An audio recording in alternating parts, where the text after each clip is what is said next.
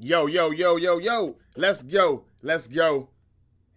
It's the Great Debate Show with your host, Jarvis Jeffries, Terrence Smith, Hey, Nick Ely. We back in the building, back and better than ever, baby. It's the Great Debate Show, which is available wherever you get your podcasts. Follow and download. We've got a lot of games to talk about. We're not going to talk about a lot of games, but there's a lot of Week 9 games coming up. We are at the midway point of the NFL season in 2022. Titans and Chiefs. Some people are putting the Chiefs on upset alert. We'll talk about that game. Thursday Night Football, the Eagles almost was on upset alert, but the Eagles said not so fast as they beat the Houston Texans. More Kyrie Irving discussions, updates on what happened with him and his suspension. It's at least 5 games. Steve Nash has been fired since we last recorded an episode, and Udoka from Boston is on his way in. Likely. We also have the trades, the trade deadline that finally ended. Who won and who lost that? You know, who's really ready to make a Super Bowl run after the trade deadline on November 1. Bradley Chubb, he'll be in our conversation pretty heavy today. He got paid a lot of money, and he hadn't even played one snap with his new team. I just want to know if you all think that was smart or a mistake. All right, guys, how y'all doing, man? I'm doing great. It feels good to be the shining light in the city of Philadelphia, as a team. So the Phillies aren't doing the greatest. 76ers got some problems over there. All Philly really got right now is cheesesteaks and the Eagles. Thanks for that warm welcome, Nick. How are you, T? Did the Texans give you at least a little bit of a scare early on? No, honestly, they didn't. I mean, I expected them to come out and play hard. The Texans are a better team to me than what their record shows, particularly defensively. Not to mention the running back they got, the rookie Damian Pierce. That boy's a dog. He definitely got some talent. So I expect, and not to mention, in a situation like this, the game against the only NFL undefeated team left in the league kind of comes across as like their Super Bowl. So I expected them to come out and play hard and try to make some noise, but we were consistent, we were efficient, ran the ball well. But it didn't really scare me. Okay. All right. Well, look, I would expect you to say that, Nick. But again, good game, good win. Thank you for that warm welcome today. It's a Friday, a fantastic Friday, that is. And we've got so much to talk about. Let's get into it. All right. So first, before we get the show started with Thursday Night Football game, we want to first get Terrence's view on what happened with the NBA, Kyrie Irving. We know he posted or tweeted something about an anti-Semitic movie, or a movie that, involves a lot of anti-Semitic things.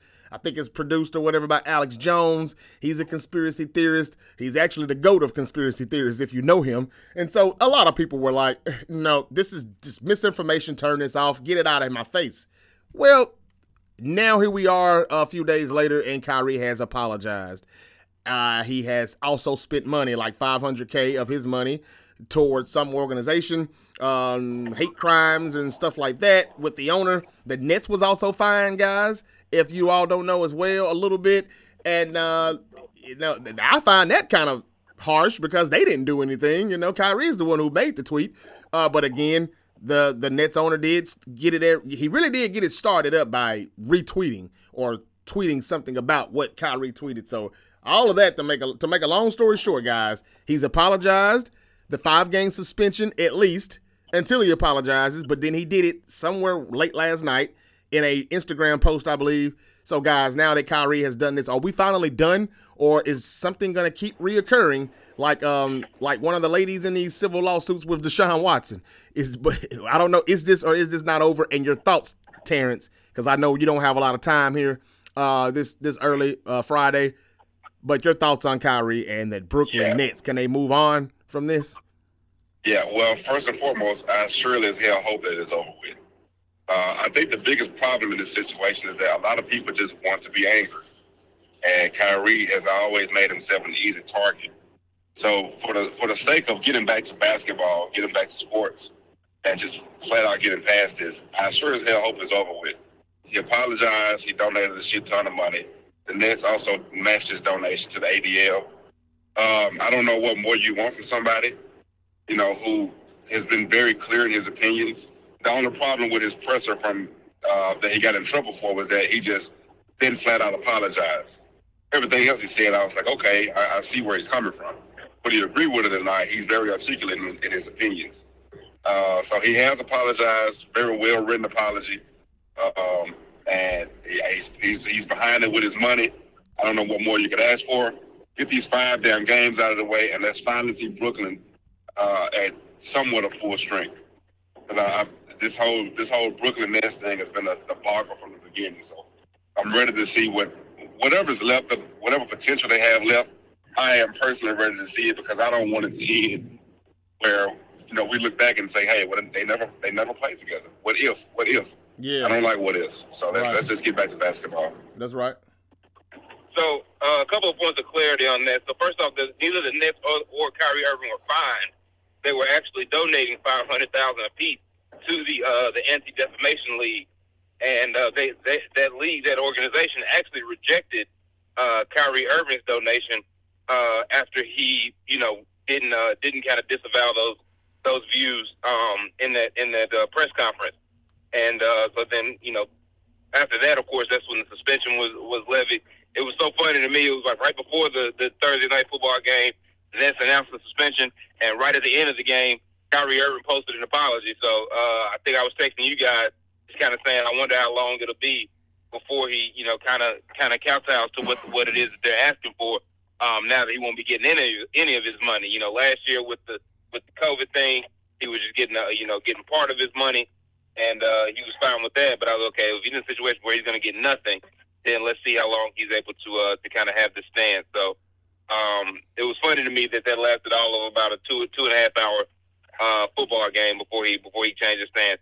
My whole thing with Kyrie is that as articulate as he is, he wouldn't say anything. So what I'm actually hopeful for to some extent is that he maybe goes on a podcast, somebody's podcast or something along those lines, and just from a factual standpoint talks more about what he means. Not necessarily, if you feel that these things are true and this is what you can back it up with, then put it out there in an intelligent way, as opposed to trying to be cryptic and have this air of being smarter than everyone else and knowing what other people don't know. Put it out there in an intelligent way, and then let those who are more educated on the matter than you then rebut what you're saying and say, hey, no, this isn't true, and this is why this isn't true, and this is why. And then you can actually learn from the situation. And this is not me saying whether I agree or disagree with Kyrie Irving, because I think, as I said in a previous episode, I don't know enough about what he's talking about to have an opinion. I'm just saying, if you're going to put it out there, back it up with some facts, and then let other people who may know more than you give you why that's incorrect. All right, good stuff. Yeah, I'm with you on that. I think it definitely to Kyrie, even if it's post basketball, because I don't want to hear anything else from him while he's trying to still make his money. But at the very least, it allows for him to do some of these things post basketball, and it kind of creates an avenue for him to continue to be relevant and to maybe to take up a higher calling again after basketball. Because right now, I would really love if he just focused on basketball for a little while, a year or two at least. Well, good luck with that. We'll see how that goes. But I'm just glad that it's over. At least I hope it's over. I'm not sure if it's over. But the only issue I have with this is that he tweeted something that he shouldn't have tweeted if he wasn't ready for the repercussions that would come with that. Ladies and gentlemen, have we not learned from the others, Nick Cannon and everybody else, and everybody else that's done this before? Stop talking about this just because you're upset or you reneged or they've reneged on something or whatever that was part of the agreement. Whatever it is that pisses you off to say the things you say, and I'm not saying that they're false. I'm not saying that they're accurate either. I'm just saying that don't say it if you're not ready for the consequences and repercussions that follow. Because it really, really, really, just defeats the purpose if you do all of that and then you just apologize. Like, what's the purpose? Why say it if you're going to apologize? They always end up doing so, but you can avoid all of that if you just shut the hell up in the beginning. Again, I'm not on, whether it's right or wrong, true or false, and I could care less. But, man, maybe I was wrong. I said black people were the most sensitive race in the world. Maybe I'm wrong. Maybe it is the Jews. But that's neither here nor there. Whatever he said, if it's not true, shame on him. That is bad information that you shouldn't be putting out or spewing out of your mouth, even though he really didn't say anything. He just tweeted it. But that's neither here nor there. I hope we can move on, but I'm still not sure because this really, really ruffled a lot of feathers. But as of now, he's out for 5 games. That should be it since he's apologized, but we'll see.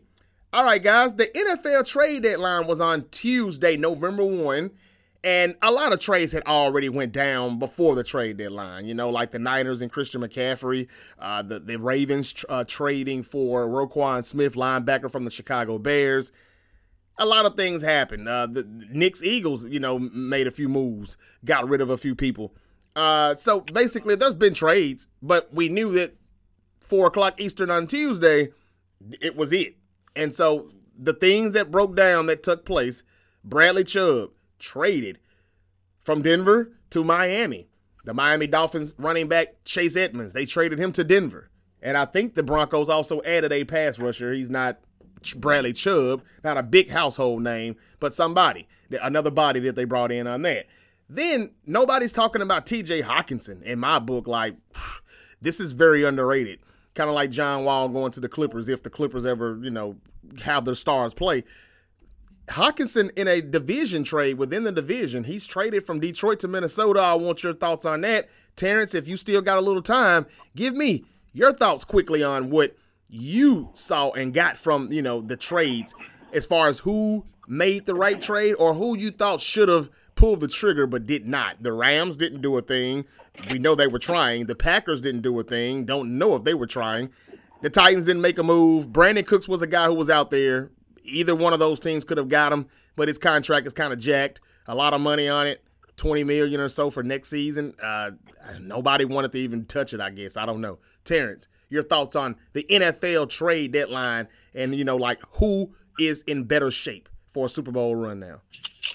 Yeah, I think the team that's in better shape is the team that was already in the best shape, and that's the Eagles.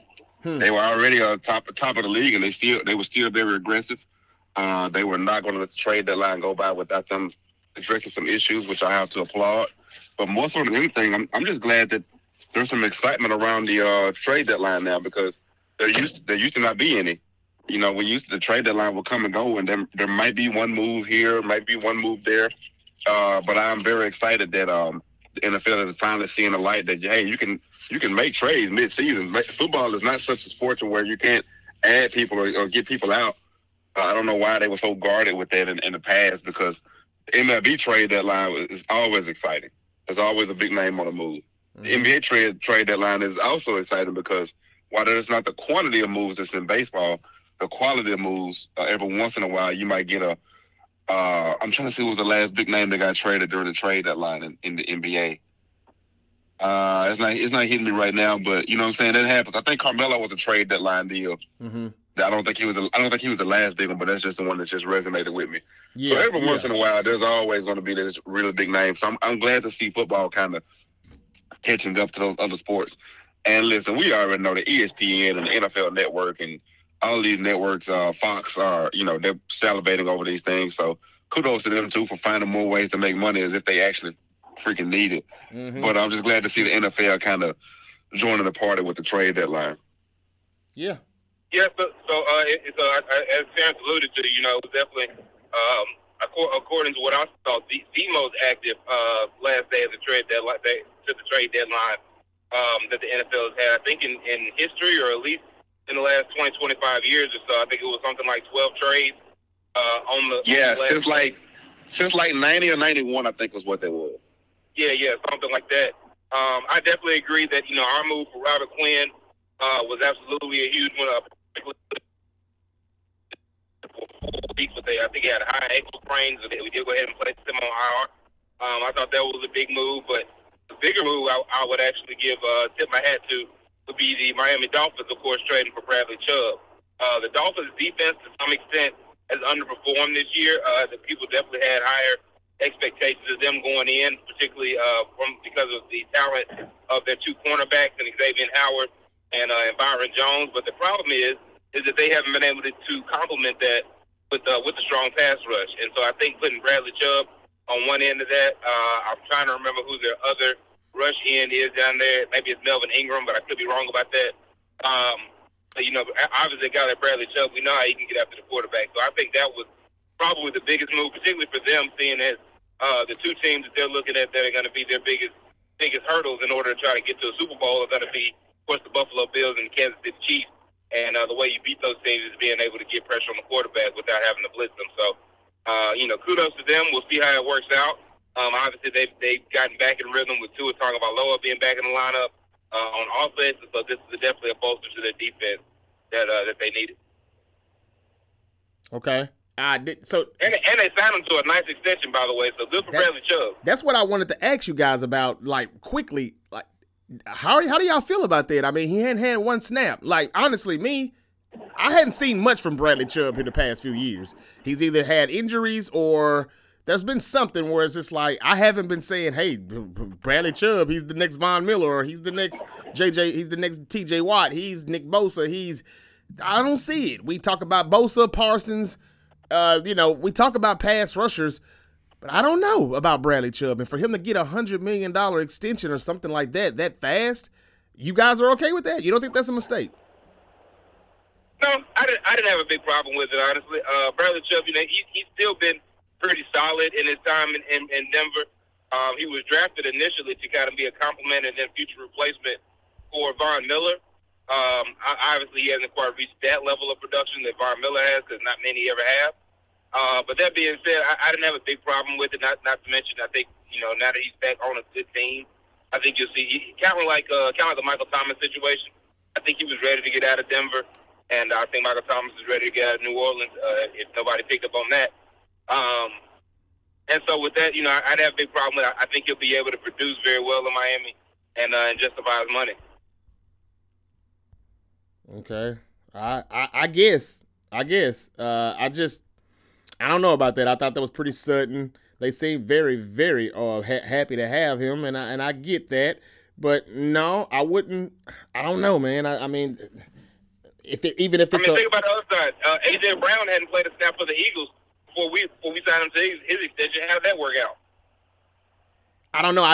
It just seems that AJ Brown had proven enough for me from what he's done already in Tennessee. From what I've seen, if I was Howie Roseman or whoever that made that extension with A.J. Brown in Philly.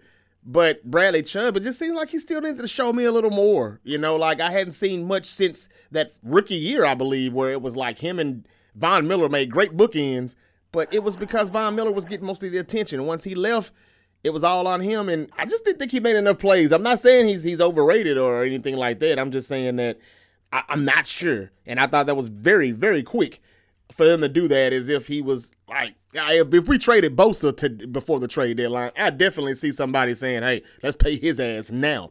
I think you've seen enough probably, but Chubb, I'm not sure. I'm going to tell you what a Bronco said. When I asked, they were just on our Great Debate Show page, just, going over the debates with what we say, and they were commenting, chiming in. And basically one Bronco said that the Broncos won the trade. They said that Chubb underperformed for a top 5 pick. And he definitely was a top 5 pick coming out of college into the NFL. So they said he underperformed for a top 5 pick. He was due a contract, of course. And the Broncos, they're pretty deep at the linebacker position. What nobody is talking about is Denver for a year has been deep at that position, and they passed on Allen in the same draft, which could have been their quarterback. That's what that Bronco seems to be a little bit more upset with, not losing Bradley Chubb. So that's just a Bronco that's kind of saying what I'm saying right now. That Chubb he kind of, underachieved a bit. But anyway, we're going to keep it moving. Congrats, though, Chubb. You're a Dolphin.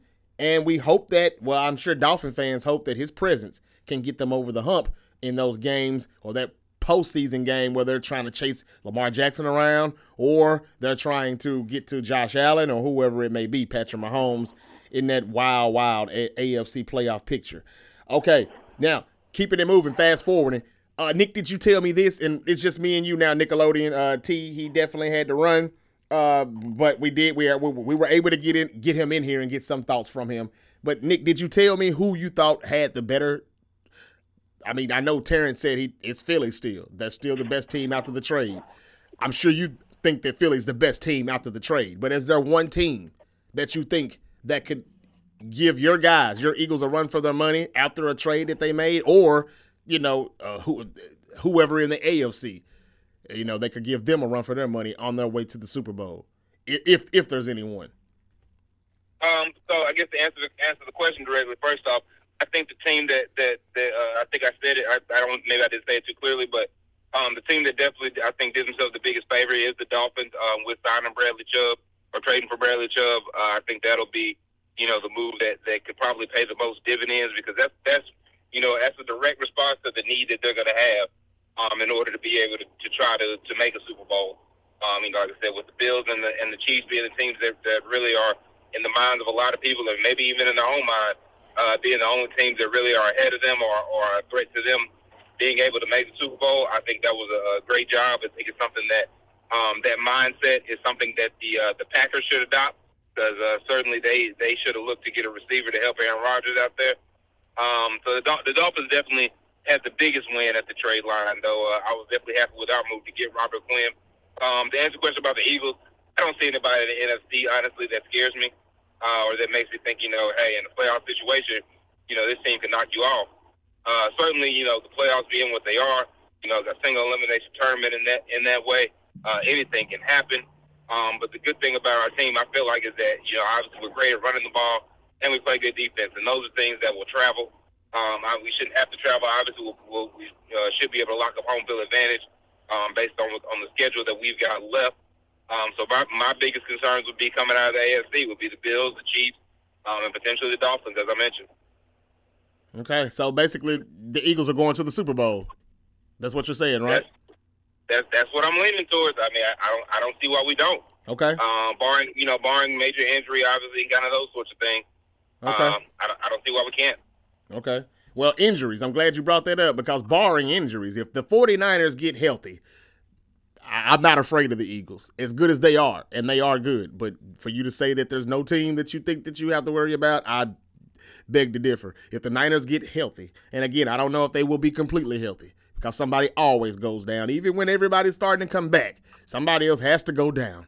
And I question Shanahan and his ability, his coaching, his staff, his physical and strength, his coaching, his training, his staff. I question some damn body.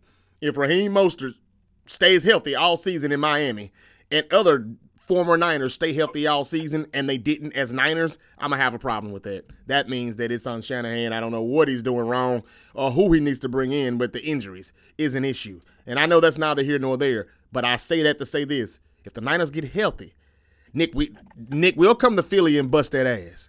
I'm just being honest. We will. But and so to be clear, like I said, in the playoffs, being a single elimination tournament that way, the 49ers are definitely a team that, provided health, they could definitely make some noise and definitely be a threat. So I won't disagree with you on that. I think if you ask me to pick, even with that being said, I would obviously still pick my Eagles to do it. But the 49ers are definitely a team I would throw in that jumble to say, hey, if you don't show up with your A game in a playoff situation, these guys can knock you off. That's no doubt about that. The Eagles are the number one team in the league for a reason. I just think that the number one reason is because the Niners are banged up. But we will see. There will be a great debate for the Great Debate Show if we can get the Niners and Eagles in the NFC Championship or some type of playoff game this season. That would be great for us here on the show. But if the Niners get back healthy, I'm sorry, man. Bang, bang. Niner gang. But the Eagles are number one, no doubt about it, and they are balling. And last night, they put on a show where it looked like it was going to be an upset. The Texans had them on upset alert for a minute. We're 14-14 at the half. I'm like, uh-oh, what's going on here? But the Eagles pulled off the win, 29-17. They are now 8-0. Is it 8-0, first time in franchise history. 8-0 for the first time in franchise history. In 2004, they went up till about 7-0 before they lost to the Steelers in that 04 season, which was a Super Bowl season. Now they're even better than that right now.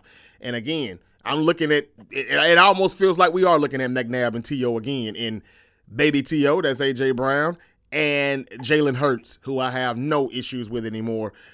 So your take from that game last night, I know you can be brief because I mean, it was the Texans. But again, I agree with everything you said about the Texans and their defense. I've talked about this before with Lovie Smith and how he stifles young quarterbacks, particularly, the Trey Lances and the Malik Willises. He loves matchups like that. Malik Willis only had 55 yards last week, so we knew that he was ready. But the run game, they're just not that good stopping the run, and that's the Texans, I mean. And Miles Sanders and a few other guys in company showed that. Derrick Henry definitely showed them that last week. So I knew that if they just continued to just play ball, play smart, run up the middle, they would still get the best of the Texans. But it was interesting for 3 quarters, I will say.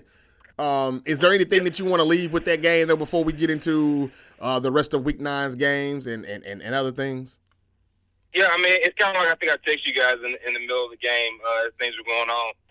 I could see where this was going and kind of how, hey, as long as we just, stay consistent, run the ball, they haven't shown the ability to stop the run. I don't necessarily fault Malik Willis or give the Texans a lot of credit for him only throwing for 55 yards last week, because when you got a running back that can go for 200 plus, you just hand him the ball. So the Titans didn't make it complicated, and after a while, we kind of didn't either. I think on the post-game show, I was listening, and Tony Gonzalez and Richard Sherman and those guys were talking, and they said that the impression they got is that the Eagles were kind of just kind of trying some things. We kind of always felt like we were in control of the game, and so we tried a couple of different things in the first half just to keep some oil on some different systems in the offense, so to speak. But then once it was time to handle business, we turned around and hand the ball off. Great game out of Miles Sanders. Jalen Hurts was efficient. He was accurate with the ball, threw a couple of touchdowns. And so I was perfectly pleased with the game. I didn't have anything to take from it that wasn't a concern for us going forward, other than, Texans did show an ability to run the ball against us with Jordan Davis out. So, against better teams, that may be a concern. But the good thing is we don't have many better teams left on the schedule this year. So, good for us. And so no concerns coming out of last night.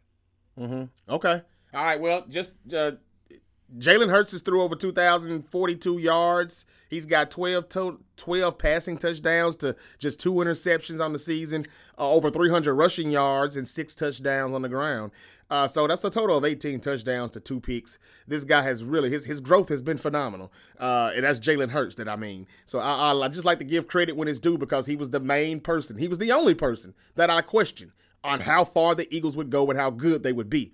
And now that he's answered those questions, look at them. They're undefeated, and it looks like they could be undefeated for quite some time. I'm still saying the Indianapolis Colts game will be the game that you all finally lose. I know that's the craziest game to pick, but that's the one that I'm picking. So I'm going to stick to it. All right. So we've got so many football games to get into this week, but before we do, let's go ahead and finish it. But I got a question for the Golden State Warriors, or I have a question for you, Nick, and the Golden State Warriors. We'll come back to that, though, pretty soon. I also want to say one more thing about your Eagles, Nick. Again, I'm going to give credit when it's due, man. Gardner Johnson. I remember that guy when I think you text me in Terrence, man, when you made that trade or signing. I think you did sign him as a free agent. I'm not sure. But either way, when you got him, I said, well, he's definitely good in the box. Kind of reminds me a lot of Jaquiski Tart, sometimes a little more active than Tart in the box. That's all I said. Well, I'm starting to see now that he's an all-around safety. He's making plays and interceptions all over the field. He's not just around the box in the line of scrimmage. Got to give him credit. They said last night that he got his 5th interception, which leads the league. So shout out to Gardner Johnson, because I actually thought that it was just he can't cover really, but he's definitely good around that line of scrimmage. But no. I was excited when we got him. I was already really familiar with him because he played. Of course, we traded for him from the Saints. My sister's a big Saints fan, so I do watch a good number of their games. And so when we made the trade, I was definitely excited. I understood that the reason that he doesn't get many interceptions prior to now is simply more had to do with the Saints' style of defense than his ability. So he's certainly showing that it was a good trade for us. Yep, no doubt. Okay, all right, so let's keep it pushing here. More football. Nick, you're not looking at this week's Week 9 NFL games, are you? If not, okay, you got them. All right, well, look, if you would like the games that you think are more important to run down, let's try to run through them real quick here before we get our day started. Hope everyone is enjoying their day. Let's see what we've got that's interesting for this week. Here's a good one. We got an AFC East matchup as the 6-1 Bills travel to visit the 5-3 New York Jets. Excuse me. Bills are a 11.5-point favorite going into their game. Okay. Which I find, honestly, is kind of a big number, 11.5. The Jets, again, like I said, are 5-3 this year. Yeah. They've shown the ability to play some good defense. They're definitely good on the edges with Sauce Gardner, as far as being able to cover.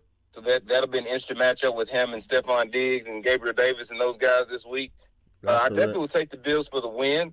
11.5 seems like a big number. Yeah. Yeah, that is pretty big.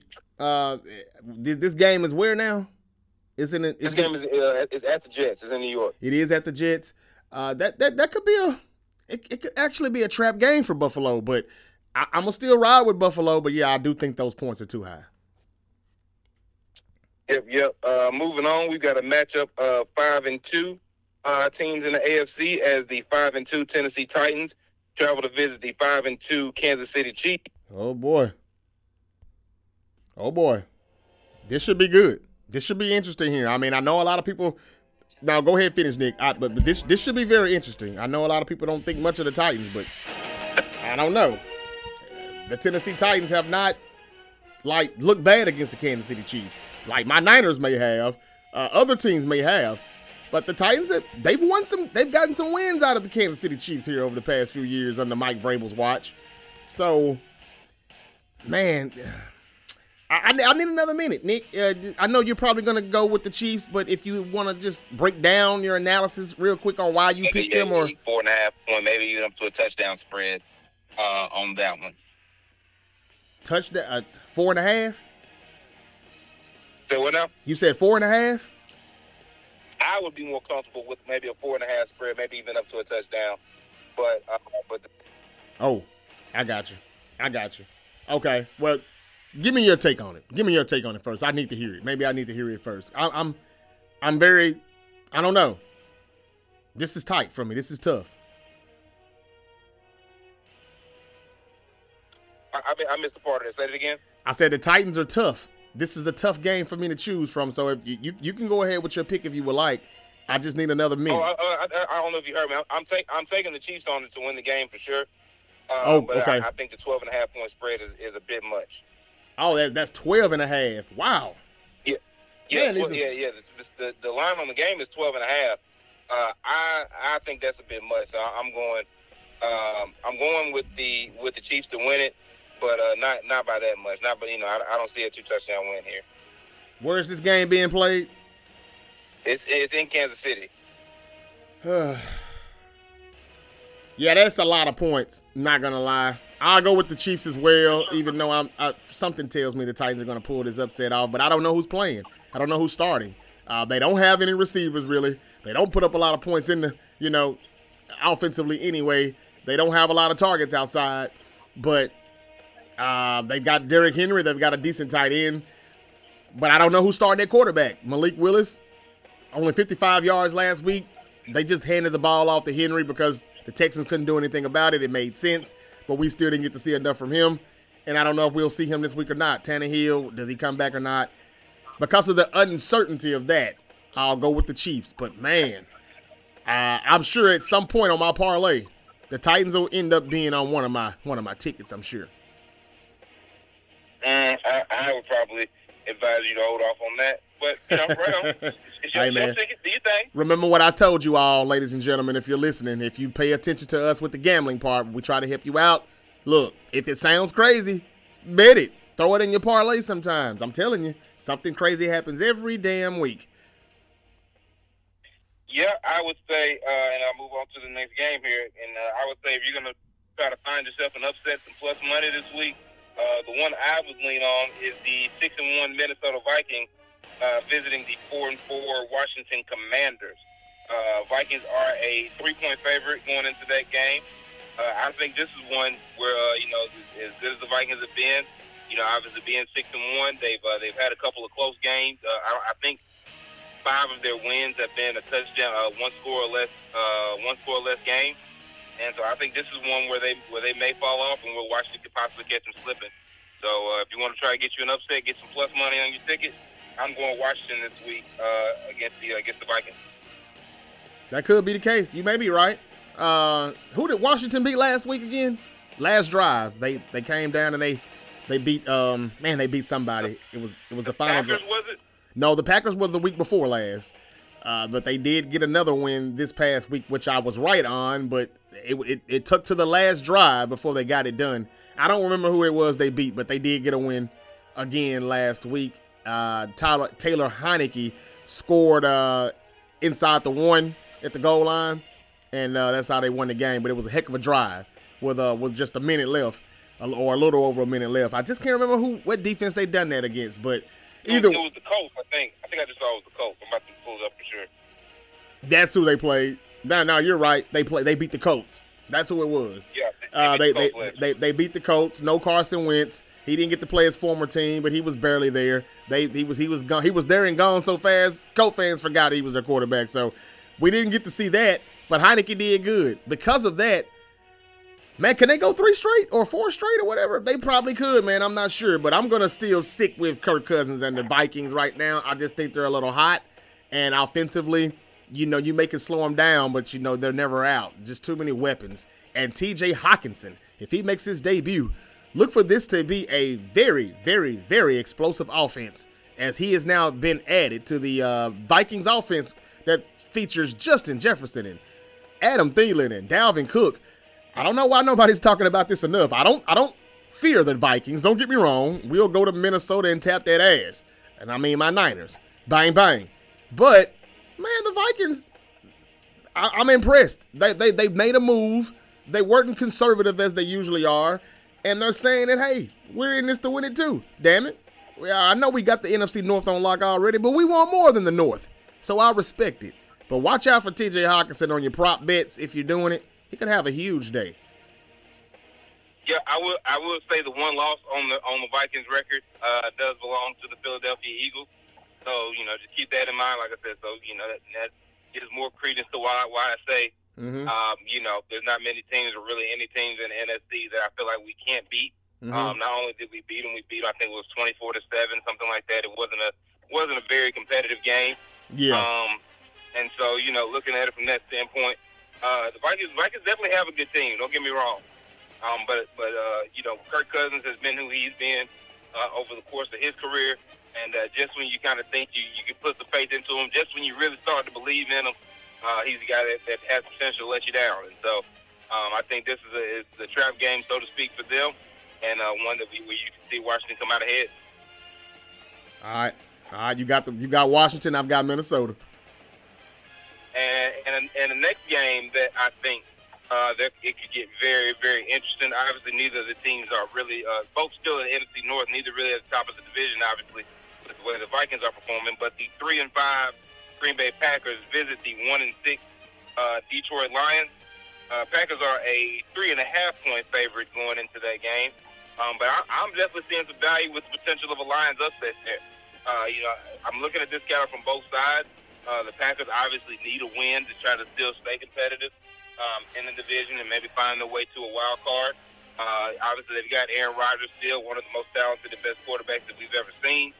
But the Lions have shown a lot of heart this year. Trading away T.J. Hockenson certainly is going to be a detriment to that offense, which I believe I heard earlier has averaged about 35 points a game at home this year, which is the most in the league.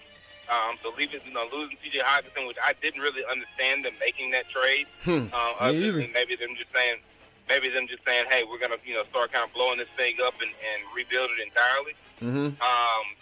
Past that, I didn't really understand it. He's essentially your best offensive weapon, maybe other than DeAndre Swift. But the Lions do have some talent. They got the ability to put up some points, and so the Packers defense continues to be in what it has been and not quite showing up to the level that we all expected.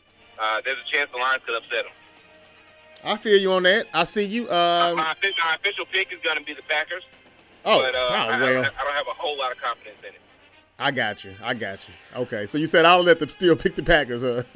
Well, yeah, basically. Well, since you said it, I don't have to say it because I agree with everything you're saying, but I got to roll with the Packers also just because some of the things that we've already heard Terrence say on this show many times before. The Detroit Lions are just going to find a way to lose. They just are. And it's a shame because Jared Goff is still playing red hot. He's on fire. To take away Hawkinson, I didn't understand it. That's an entertaining, explosive offense to watch. They just don't get wins and they suck on defense. So because of that, I'm gonna say that Aaron Rodgers will find a way to get a damn win here finally after 4 straight losses. I'll take the Packers, but I'm doing it reluctantly as well. Right on. Not many more games of real consequence left here, but we can take a look at a NFC West matchup this week. The 5-3 division-leading Seattle Seahawks will visit the 3-5 Arizona Cardinals. The Arizona Cardinals are a 2-point favorite, which I think is a bit strange. I'm going to go with the Seahawks on that one. There's seems almost like free plus money for you there. Right now, FanDuel's got them at plus 114 on the money line. I'm going Seahawks. They've shown to be a more consistent team. Geno Smith obviously been balling all year, playing very well over there. The Cardinals are kind of on the upswing with DeAndre Hopkins coming back, but I don't care. I'm going Seahawks. They've shown to be the better team this year, and I don't see a reason for that to change this week. The Seahawks are good. I cringed when you said 5-3 NFC West leaders. That hurts. Man. I thought it might a little bit. Sorry. Yeah, it's okay. No, it's okay. Tonight just a little bit. Yeah, it's okay. That's what we do around here, man. And look, they are number one. It is what it is. And we've beaten the Seahawks already in one. We've got one more to go with them. But we're 3-0 in the NFC West, so we may not lead it, but we're still undefeated in the NFC West, so we're all right. We're riding high. I need the Cardinals to win this game, and this is a biased pick, but I'm going to pick the Cardinals because I need them to win. I'm not just sold on the Seahawks, even though Geno Smith, comeback player of the year, DK Metcalf, Lockett, those guys are still playing, and they're playing hard. Good football, great offense. Defense, they're going to give up some points. Cardinals defense, they're going to give up some plays, some big plays and some points, but the Cardinals need this win so much. I want to say that the Cardinals will figure out a way and find a way to get this win. D-Hop playing out his damn mind since he's returned. I'll go with Kyler Murray and the Cardinals. And again, I do this reluctantly because I'm not crazy about them and they're not turning out to be what I thought they would be. But I'll take the Cardinals, man. I have a big problem with the logic of taking the desperate team. I can see it, Yeah. I expect a good game for sure. Mm-hmm. And so anytime you've got a good game, you've got a chance for the other team to pull it out. So it's definitely feasible, I guess, in my mind, that the Cardinals can win. But push to make a choice, I'm gonna roll with the Seahawks. And I need the Seahawks to lose too. So yeah. Understandable. All right, one of the few games left that we haven't talked of any consequence left, and really it's more consequence just because of the logos and the names involved more so than what the teams have performed like this year. You have the 3-4 Los Angeles Rams visiting the 3-5 Tampa Bay Buccaneers. Bucs are a 3-point favorite at home. I think that is one of the few that so far I think we've seen where they got it right. I do see the Bucs win this game in a close one. I just feel like, with Brady obviously getting some of his personal issues behind him here recently, he can kind of turn his focus entirely back to football. And, obviously I see him coming out kind of with a vengeance. Just kind of tired of being at the bottom so far this year and not really performing up to his standards, having gotten the personal stuff out of the way. The Rams, I think, still have their problems, none of which are really off the field things. It's more on the field. And so with that, I think I see the Bucs winning in a relatively close game. I'd probably take the 3 points as well, somewhat begrudgingly. I could see a last-second field goal type situation maybe that gets them the W. But I'm going with the Bucs to win this one. Well, to piggyback off of you, same here. Going with the Bucs for some of the same reasons that you just stated. And I have always said this season, I've said it all along, I think the Rams have a lot of losses in their future, more L's to come. And I think this will be another one. They are not the same Rams team. Even if they had made a trade on the trade deadline, before the trade deadline, there's still no Von Miller. There's still no OBJ. Those were the 2 additions that they needed to get them over the hump.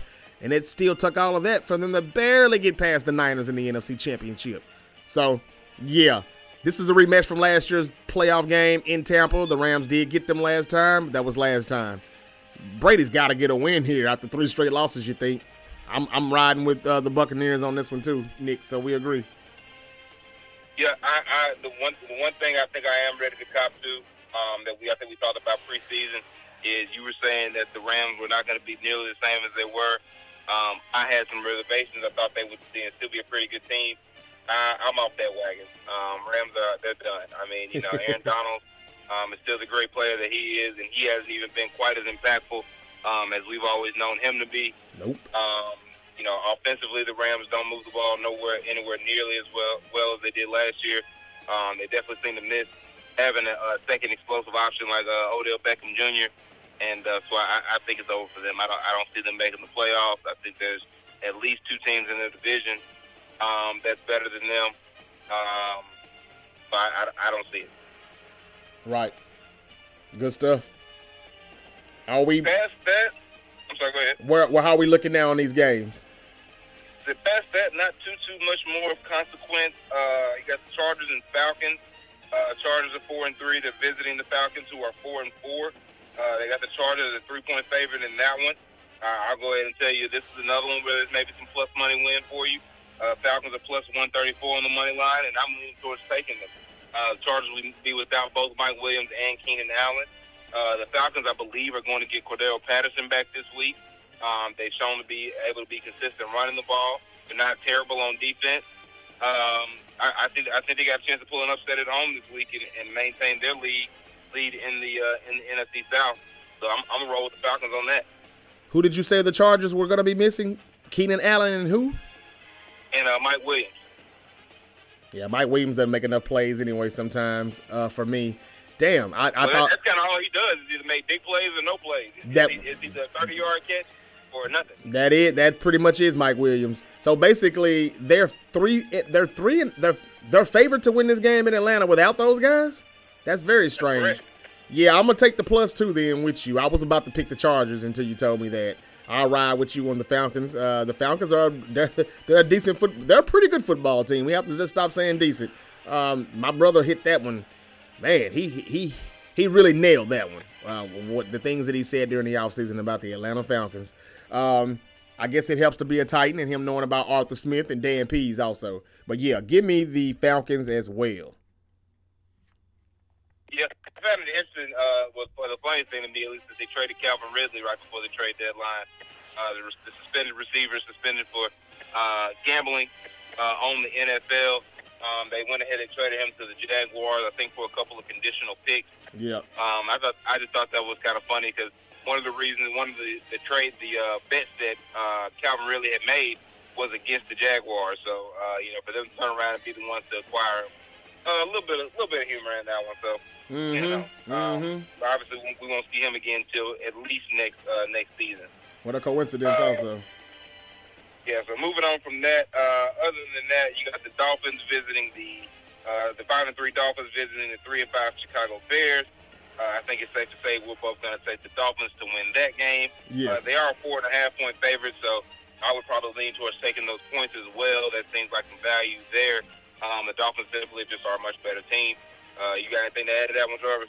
Nope. Hopefully we can take the points. Like you said, hopefully we can do it. They're so tricky sometimes with them. But, yeah. Right. Nothing to add. I'm with you on that one. And the Dolphins. And let me say again, the Dolphins are very dangerous. I want to say that. If Bradley Chubb is what you guys think he is still, this is a very dangerous team. We know what they are capable of doing on offense. Mike McDaniels, big fan of him. Sometimes I wish we had kept Mike McDaniels and let Shanahan go coach the Dolphins sometimes. Look, the Dolphins are going to be dangerous. I'm telling you that right now. But, yeah, taking the Dolphins here in Chicago. Right on. Like I said, not much more of interest left there. Carolina's visiting Cincinnati. You've got the Colts visiting the Patriots. The Colts are 3-4-1. Patriots are 4-4. Patriots are 5.5-point favorite at home for that one. I'll take your thoughts on that one. Patriots and who now? Patriots and Colts. Colts are going to the Patriots. Patriots are a 5.5-point favorite. Okay. That may be a little steep in the points, but I'll take the Patriots. Yeah, that's my lean as well. Points may be a bit much. may end up being a close game, maybe a 3 or 4 point game, but I'm definitely taking the Patriots to win. And it's weird. It's one of those I can see either way. I can see it being a very close game, or I can see it being a blowout. I can see the Patriots getting on top of them and kind of suffocating them out. So either way, definitely take the Patriots to win the game. Whether I'm comfortable with the points may be a different story. Past that, the only other game I think we haven't mentioned is the Las Vegas Raiders playing the Jacksonville Jaguars. Raiders are 2-5, Jaguars are 2-6. So I don't even really care. What anybody thinks about that game. Yeah, me either. And the Monday nighter, I'm sorry, which we had Terrence here to talk about this one. Baltimore. But his 5-3 Baltimore Ravens visit the 3-5 New Orleans Saints. Yeah. Baltimore is a 2.5 point favorite on the road. I think I'm good with that. I'll take Baltimore to win, and I will take the points. In a game like that, man, I'm telling you, man, I would not be surprised if the Saints win it by a field goal, though. But it's a tricky trap game in that loud, very loud Superdome. If you've been there before, you know what I mean. And I mean a football game. But, that sucker is loud. Like, I literally believe that I was watching everybody, and I'm like, we can't be making up this much damn noise. They've got to be pumping some noise into this damn dome. Atlanta Falcons got caught doing that for real years back. But no, it's extremely loud in there. But I can't wait to see this one, though, because it's just something about the Baltimore Ravens I think is coming. I think this is the team that I keep saying that will probably go into Buffalo in the postseason and knock them off. And how? Rashad Bateman is out for the season. They still didn't go get any help for Lamar. But I'll take the Ravens. But this is a very Deshaun Jackson.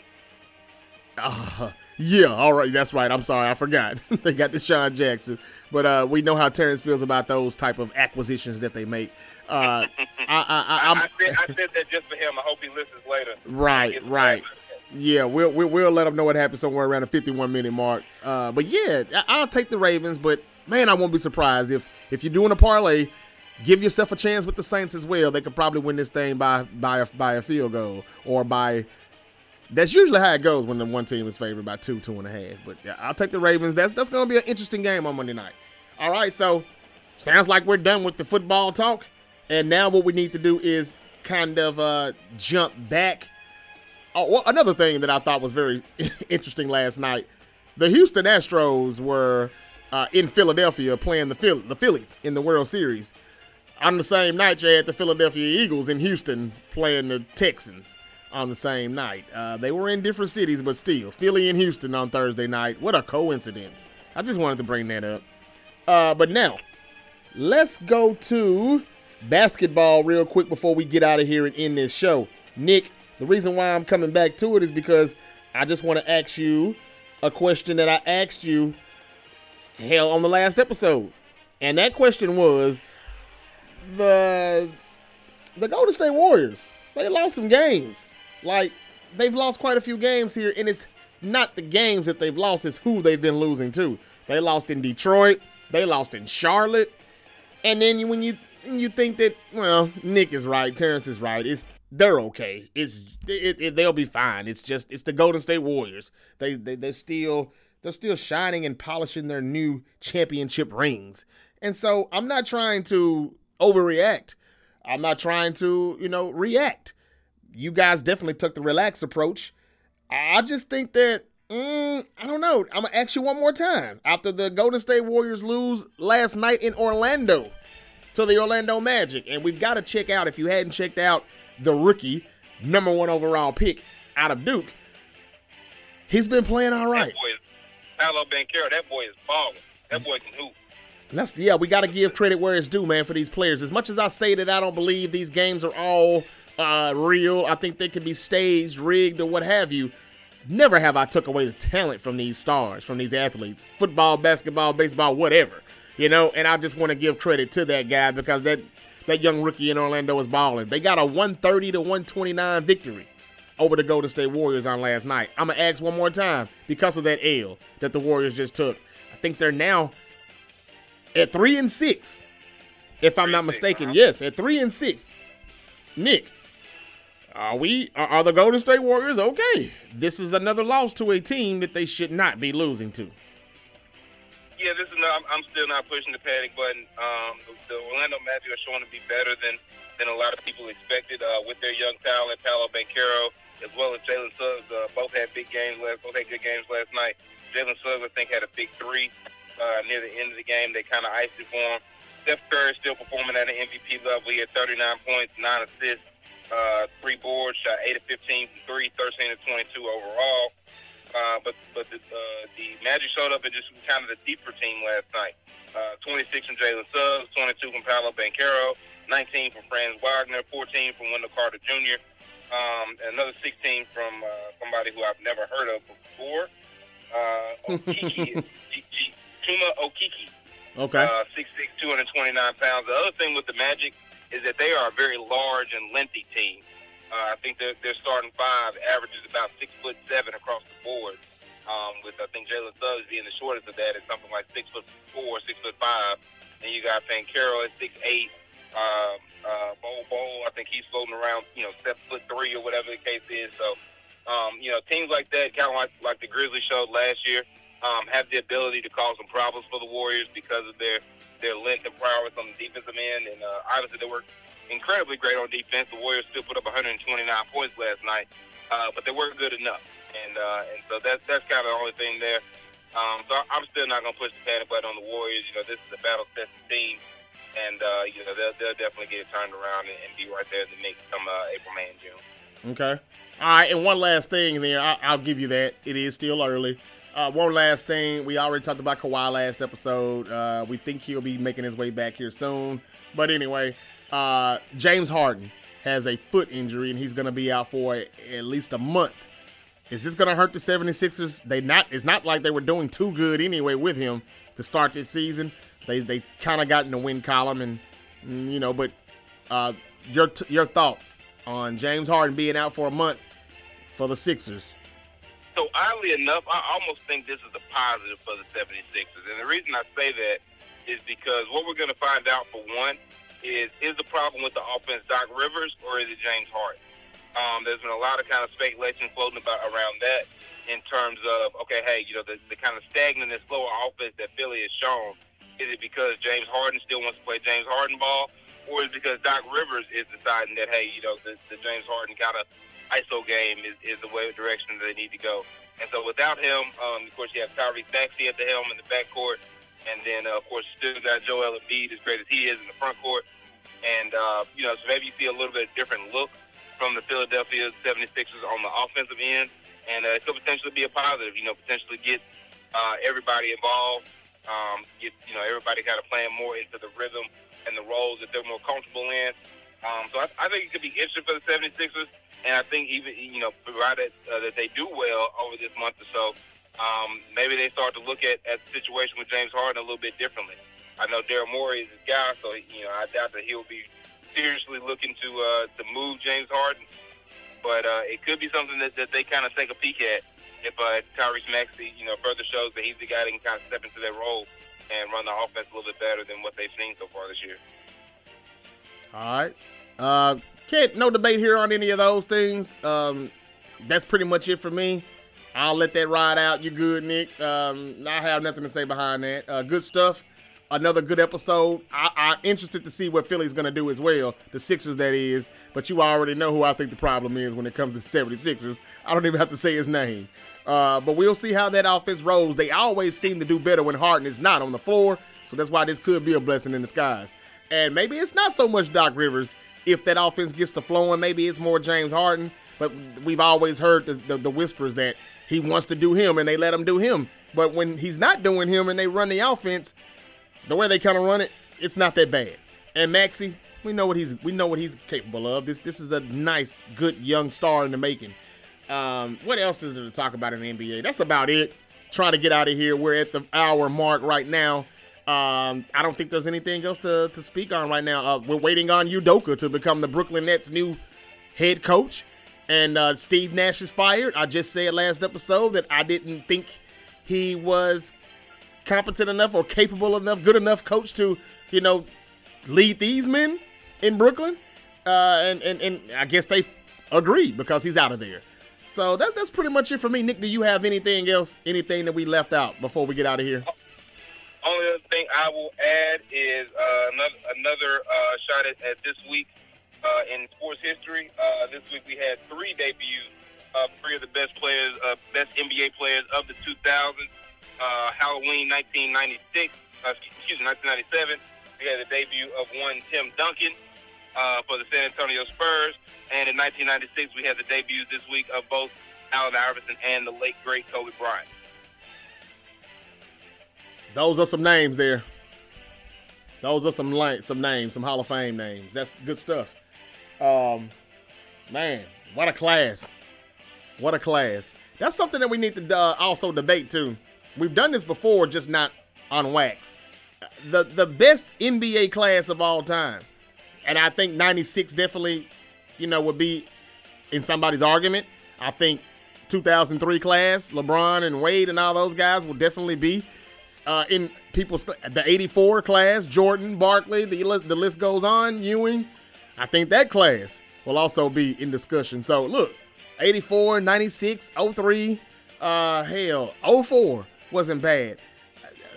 We need to debate that, Nick. I don't know who you would have, and I'm not putting you on the spot right now, but we need to start debating those things outside of just the news that we keep you updated on. We've got a lot of good debates coming, great debates. The best dynasty in all of sports. The best finishing move of wrestling. We've done it before with rally debates. We have to do it on the Great Debate Show. And the best entrance in wrestling of all time. So many debates that we can go with. We never got back to the Chris Brown and versus Usher because we all agree that it's Usher. But if there's anybody that think it's Chris Brown, we're going to start letting you call in. We're just going to try to spice it up and bring more fun to the Great Debate Show. We appreciate you listening.